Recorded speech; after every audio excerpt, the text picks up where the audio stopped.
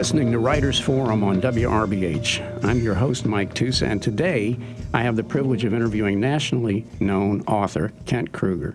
Mr. Kruger has written, by my count, about 21 novels, including the Cork O'Connor Mysteries, and some standalone novels like Ordinary Grace, The Devil's Bed, and This Tender Land. He's received numerous awards over the years, including the Anthony Awards, the Edgar Awards, the McCavity Award, several of these being awarded on more than one occasion. Kent, welcome to the show. A pleasure to be with you, Mike. Well, let's jump right in, and let me start off by talking a little bit about the art of writing, or at least asking you about it. Charles Bukowski wrote that he spent time every day writing. Some of the authors that I've interviewed had a favorite time of the day or a favorite time of the week to write. Tell us a little bit about how you write and when you write.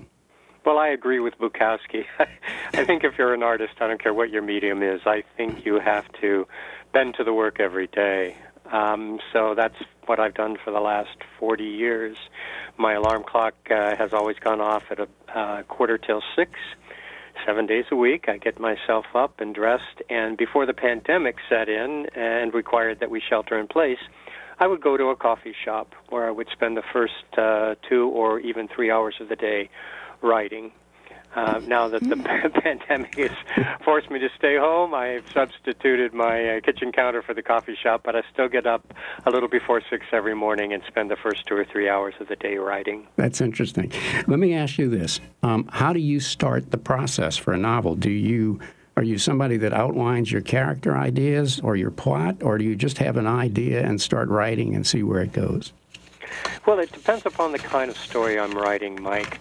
I've written 18 books in my Cork O'Connor Mysteries series, and I approach those stories in a very different way than I approach my standalones. A mystery is a very tightly woven fabric of storytelling. Everything depends so significantly on everything else. And I think the success of a mystery depends largely on the timing of the reveals.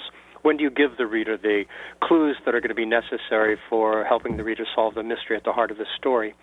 So when I'm writing a manuscript for my Cork O'Connor series, I do my best to think that story through as completely as I can before I ever put my fingers to the keyboard. At the end of that thinking process, I know how the story begins, I know how it ends, I know who did what to whom and why, I know the important themes I want to weave through the story.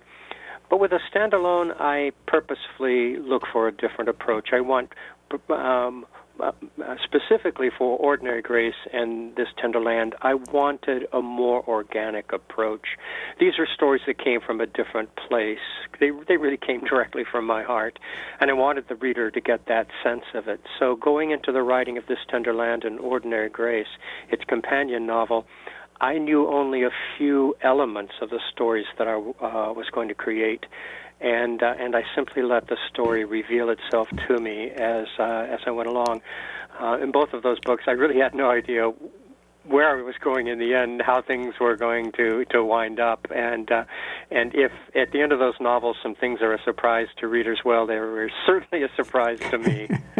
Well, one of the things that authors often tell me is that if they create a good character or characters, the characters trying to take them where they want to go. I even had an author in here one time who said his characters will tell him, no, I don't want to go there.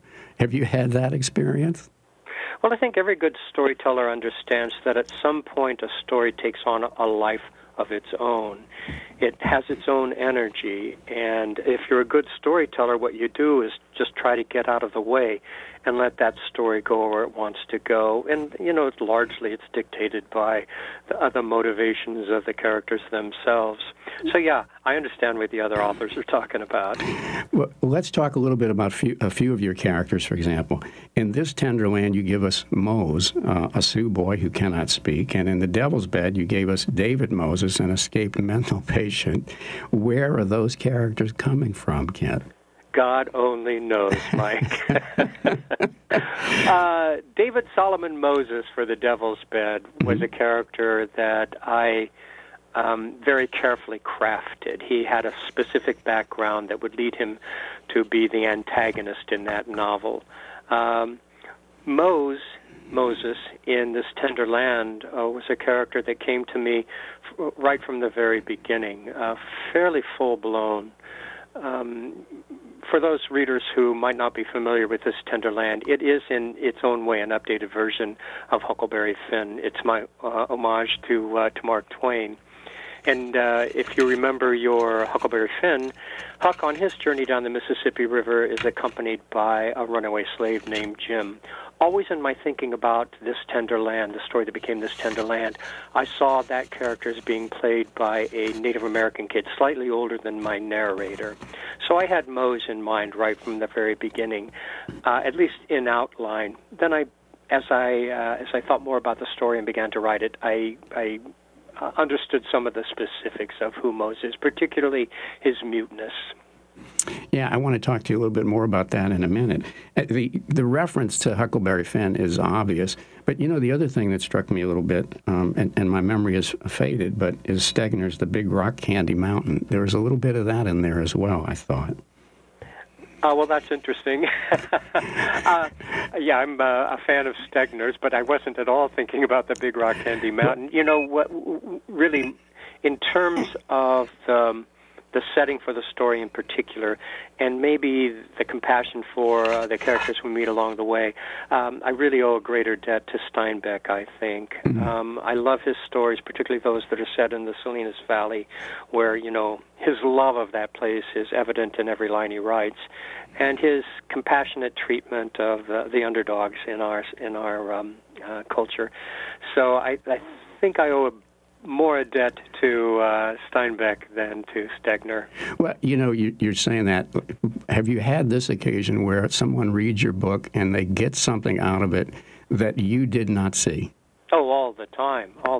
Well, here's a really good example coming from This Tender Land. I knew about the influence, as I was writing the story, the influence of Mark Twain and Steinbeck, but when the book came out, readers pointed out another influence that I was completely unaware of, and that's L. Frank Baum's The Wizard of Oz. Ah. So in This Tender Land, there's the tornado, there is the witch, there are 4 characters in search of things they don't possess, but I never saw that while I was writing the story. And as soon as readers began to point it out to me, it's like, oh, well, of course it's there. But, Mike, what that simply tells me is that there is a lot unconsciously that goes on, or subconsciously, that goes on in the creation of any story. You're never absolutely aware of all of the influences that come to bear on the work. Correct. Well, let's jump back to Cork O'Connor just for a moment. Did you start off envisioning that this would be a series? Oh, I don't think any author of a long-running series envisions that. I think most of them were like me with Iron Lake, the first book in the series. As I was writing the manuscript, I just wanted to write a story that was good enough somebody might actually want to publish it. And then toward the end of that novel, I realized I was creating relationships that were going to be too complex to wrap up neatly at the end of the book. And I thought, okay, where do I want these characters to be eventually? And when I thought about that place, I thought, it's going to take me like 3 books to get there, and that's exactly what it did. So the first 3 books in the Cork O'Connor series you can look at as a story arc, and at the end of those 3 books, I thought, well, I guess I do have a series going. Well, let's talk about your most recent book in that series, Lightning Strikes. It's actually a prequel that has Cork as a 12-year-old, correct? That's correct. And how did you decide to reverse the chronology? Well, actually, it was at pretty much the insistence of my agent. For years, my agent, for readers who are familiar with my Cork O'Connor series, they may be aware that very often across the course of the earlier 17 books in the series, I have often had Cork reflect on events or individuals that were important in shaping him into the man he's become at the center of the series. And for years, my agent has been telling me, that is really fertile ground, Kent. You need to be mining this.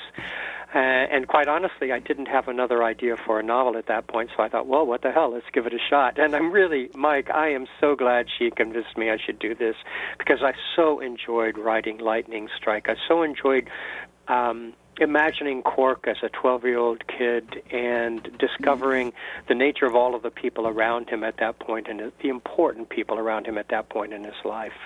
Well, the other thing that struck me about it is it gave you a chance. Now, you've done this in some other contexts, but it really gave you a chance to explore father-son relationships and the relationship between Cork and his father. Was that something you felt you also needed to do to complete his character? Well, I knew that for readers who might not be familiar with the Cork O'Connor series, Cork is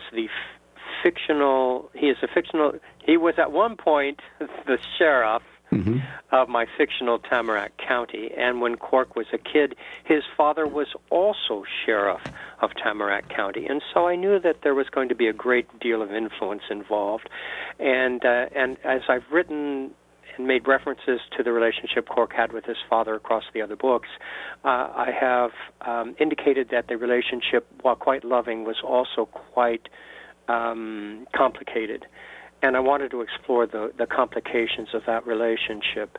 And so, yes, that was one of the things I set out to do. I really wanted to explore the relationship, the mystery of the relationship that Cork had with his father. But that's not the only important relationship in the story. It's also about the relationship that Cork has with his mother, the relationship his parents had with each other, Cork's early relationship with Henry Malou, the Midday healer, the Ojibwe healer in the stories, or Sam Wintermoon, who deeded Cork Sam's place, and especially Cork's grandmother Dilsey, who's so important in helping Cork understand the truths of his native heritage. Well, when you write about these types of relationships, as you're explaining there, writing, I hear this often, it can be very self-illuminating. Do you learn things about yourself and about relationships that you have as you write these things? Not in all of the stories, but certainly in some of them. A really good example would be Ordinary Grace. Mm-hmm. In Ordinary Grace, the mother of the Drum family, a woman named Ruth Drum, was patterned after my own mother. And I had a lot of resentment toward my mother for reasons I won't go into. Sure. But in creating the character of Ruth Drum and exploring her situation, a woman in the 50s and 60s who has this artistic streak in her, powerful artistic streak in her, and yet she has to do other things instead. She has to be a housewife. Right. She has to try to be a minister's wife because that's what's expected of her. I began to understand a great deal more about my own mother, and in fact, Mike, came to a place where I could forgive her for all of what I thought of as trespasses in our relationship. So yes, yeah. I think you can learn from the stories you create. Well, let's shift gears a little bit and talk about This Tender Land, one of your standalone novels. You set the story at the outset at a facility called the Lincoln Indian Training School in Minnesota in 1932. Now, I did some research, and in fact, if I'm correct, I think there were 15 or 16 of these boarding schools for Indians. Is that correct? Well, at the height of the Native American boarding school experience, Mike, there were actually approximately 360 schools across the country that were boarding Native children. I think there were 15 or so in Minnesota. In Minnesota, yeah, that's probably correct. Okay. And how did you learn about these schools, and what was it about them that and their history that caught your attention?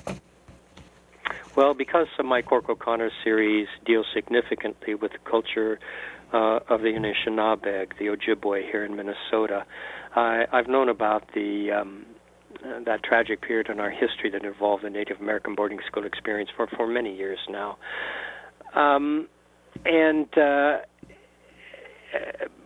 But when I decided to open the story, This Tender Land, at a Native American boarding school, I needed to really understand as best I could the true horror of that experience. And so I did a great deal of research. I have a lot of friends in the Native community. They're my age or they're younger, so they didn't go through the boarding schools, but their parents did, or their aunties and uncles did, or their grandparents did. But whenever I asked my friends, can you tell me what your relatives explained to you about their experience, to a person they said they simply will not talk about it. It was so horrific for them. So I had to do some digging to come up with stories from those survivors who were willing to talk about their experience. Now, it seems odd that I begin a story which is really about two white boys, two white brothers, at a Native American boarding school. But there was a specific reason I wanted to begin there. For readers of This Tender Land, you may not be aware of it, but I structured that story in the same way that Homer structured the Odyssey. And every experience that the vagabonds, the four vagabonds, have during the summer of that novel mirrors some experience that Odysseus had in his long journey from Troy back to Ithaca. And if you remember the Odyssey, where does it begin? It begins in a place where horrible things have occurred. And I couldn't think of a more horrible place for these kids to be running from than a Native American boarding school. And so that's why I began the story there. Plus, I already had the natural connection of Mose, a Native American kid, with the story. Well, can I get you to read an excerpt from This Tender Land? Oh, I'd be happy to. I'd like to read the prologue, and I like this for a couple of reasons, Mike. First of all, it's very short. It's just a little over a page long. But the other reason I like to read the prologue is that, honest to God, I love this piece. So this is how I bring readers into This Tender Land. In the beginning, after he labored over the heavens and the earth, the light and the dark, the land and sea and all living things that dwell therein. After he created man and woman, and before he rested, I believe God gave us one final gift. Lest we forget the divine source of all that beauty, he gave us stories. I am a storyteller. I live in a house in the shade of a sycamore tree on the banks of the Gilead River. My great-grandchildren, when they visit me here, call me old. Old is a cliché, I tell them with mock disappointment, a terrible trivializing, an insult. I was born along with the sun and earth and moon and planets and all the stars. Every atom of my being was here at the very beginning. You're a liar, Miss Calba playfully. Not a liar, a storyteller, I remind them. Then tell us a story, they plead. I need no goading. Stories are the sweet fruit of my existence, and I share them gladly. The events I'm about to share with you began on the banks of the Gilead. Even if you grew up in the heartland, you may not remember these things. What happened in the summer of 1932 was most important to those who experienced it, and there are not many of us left. The Gilead is a lovely river, lined with cottonwoods already ancient when I was a boy. Things were different then. Not simpler or better, just different. We didn't travel the way we do now, and for most folks in Fremont County, Minnesota, the world was limited to the piece of it they could see before the horizon cut off the land. They wouldn't have understood, any more than I did, that if you kill a man, you are changed forever. If that man comes back to life, you are transformed. I have witnessed this and other miracles with my own eyes. So among the many pieces of wisdom life has offered me over all these years is this. Open yourself to every possibility, for there is nothing your heart can imagine that is not so. The tale I'm going to tell is of a summer long ago, of killing and kidnapping, and children pursued by demons of 1,000 names. There will be courage in this story, and cowardice. There will be love and betrayal, and of course, there will be hope. In the end, isn't that what every good story is about? Bravo. All right, well, let me ask you this. When you write a novel like This Tender Land that has historical aspects, how do you know how much history to put in without detracting from the characters and the story? Well, it's all about pacing, and I've been a storyteller for a quarter of a century now, a published storyteller for about a quarter of a century, so I've learned about pacing and all of those things that can be deadly to pace. So when I do my historical research, I try to include those details that will help nail the piece in place, but will be maybe a little surprising or unusual for readers. Also, I have a great editor who helps me make decisions about things that ought not to be in, that do in fact slow the pace, because all of writing really is a collaborative effort between the author and the editor. Yeah, I was struck, and I'm sure this was intentional, by the fact that Moses Washington, Mose as he's called, the Sioux Indian boy in the story, was mute, and having had his tongue cut out in an incident where his mother was also killed. Is this you making social commentary? Yeah, Mose stands for something much larger than himself. He stands for an entire culture that had no voice. From about the late 1880s, when the Native American boarding school system was begun, until 1978, almost 100 years. In 1978, the National Indian Child Welfare Act was passed. In all of those years, if you were a Native American parent and the government came to you and said, we're going to take your children away, and we're going to cart them off to a boarding school hundreds of miles distant, and you will see them infrequently, or maybe even never again, there was absolutely nothing you could do about it. It was the law that you had to give the government your children. You had no voice. You know, one of the things that struck me immediately, having done my own research, is historically, slave owners would cut out the tongue of a slave they thought might lead a rebellion. And that is immediately what I thought of Mose when I read that part of it, that this kid had the potential. Anyway, were you aware of that? I was not aware of that, but you know, when I look at Mose, and if you read the story, follow the story, and you know where Mose ended up. Right. I mean, he ended up with being a voice for his people. I can understand it. Well, all right. So, in reading your biography, I had to confess I laughed a little bit over the story of you getting kicked out of Stanford for your so-called radicalism. And when you write about historical injustice, in several of your books, is this a way for you to continue your activism? I suppose it is. You know, I don't get out on the streets, and as I did when I was much younger. And I'm not running through clouds of tear gas as I did when I was at Stanford. But it is a way for me to do my best to continue to have some effect on the world, make a statement for those issues that I believe are worth fighting for. And you are, and I think you say this at the author's note at the end of the book, you are in a sense continuing a legacy that you found in Charles Dickens on writing on social inequity. Yeah, you know, one of the things that I've discovered is that so long as I couch whatever social issue I want to talk about within the context of a really good, compelling story or a really good, compelling mystery, even readers who don't necessarily agree with my point of view are still going to read it, and maybe they'll be encouraged to think a little more broadly about an issue. You set, I'm going to jump back to this, Tender Ann, and more specifics. You set the book, or the story, during the Depression, something that I understand both of your parents lived through. And you give us examples in painting this tapestry of the Hooversvilles and the religious revival groups, the traveling groups.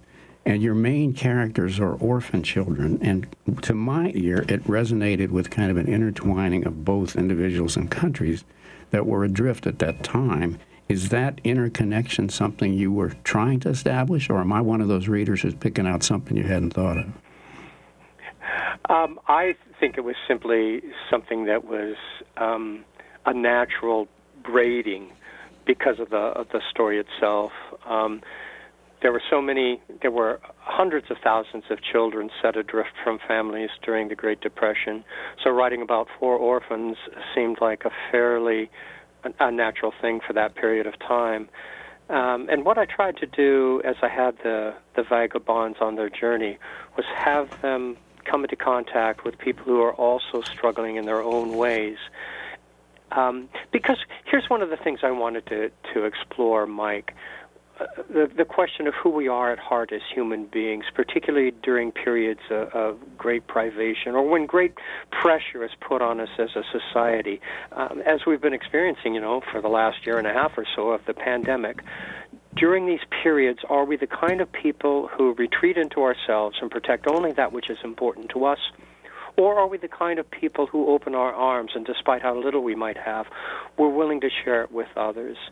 And so, as I was writing the story of the vagabonds and their journey, I had them come into contact with people who represented both sides of human nature, because that's, I thought, the reality of the situation.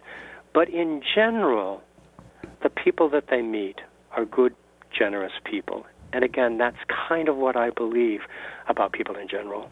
Well, let me end the conversation about this tender land with a question.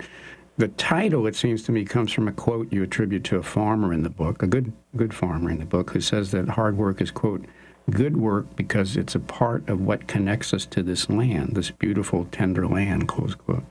Can I ask what you're trying to tell us about our connection, or lack thereof, to the land, and do you think that still exists in modern times? I think it exists less and less because we are less and less a rural population. But I'm a Midwest kid at heart, and really so much of the Midwest is about the land. It's about farming. This is the breadbasket of the United States, and I in my own belief system, when we lose that connection with the land, we lose a sense of who we are. And those of us then who live in the cities, and if you live in the city and all you do is spend your time on sidewalks and asphalt and among concrete towers, you lose the connection with the land. But even in a city, you can go out and here in St. Paul, walk along the Mississippi River, or in my own case, I do a lot of biking out on the trails that we have here, reconnecting, because as One-Eyed Jack, the farmer who talks about the tender land, says, God is in the land. And here in the Midwest, I think we have an understanding of our relationship with the land. We take great pride in believing we shape the land, but in turn, the land shapes us. And so that was part of what I was trying to get across. Very good. Kent, thank you so much. This is all the time we have for today. This is Writers Forum, and I'm your host, Mike Tusa. Today, I've been interviewing author Kent Kruger, and we've discussed his writings and his latest Cork O'Connell novel, Lightning Strikes, and one of the most recent standalone novels, This Tender Land. Thank you so much, Kent. It's been a pleasure, Mike. Thank you for having me. Okay, until next time.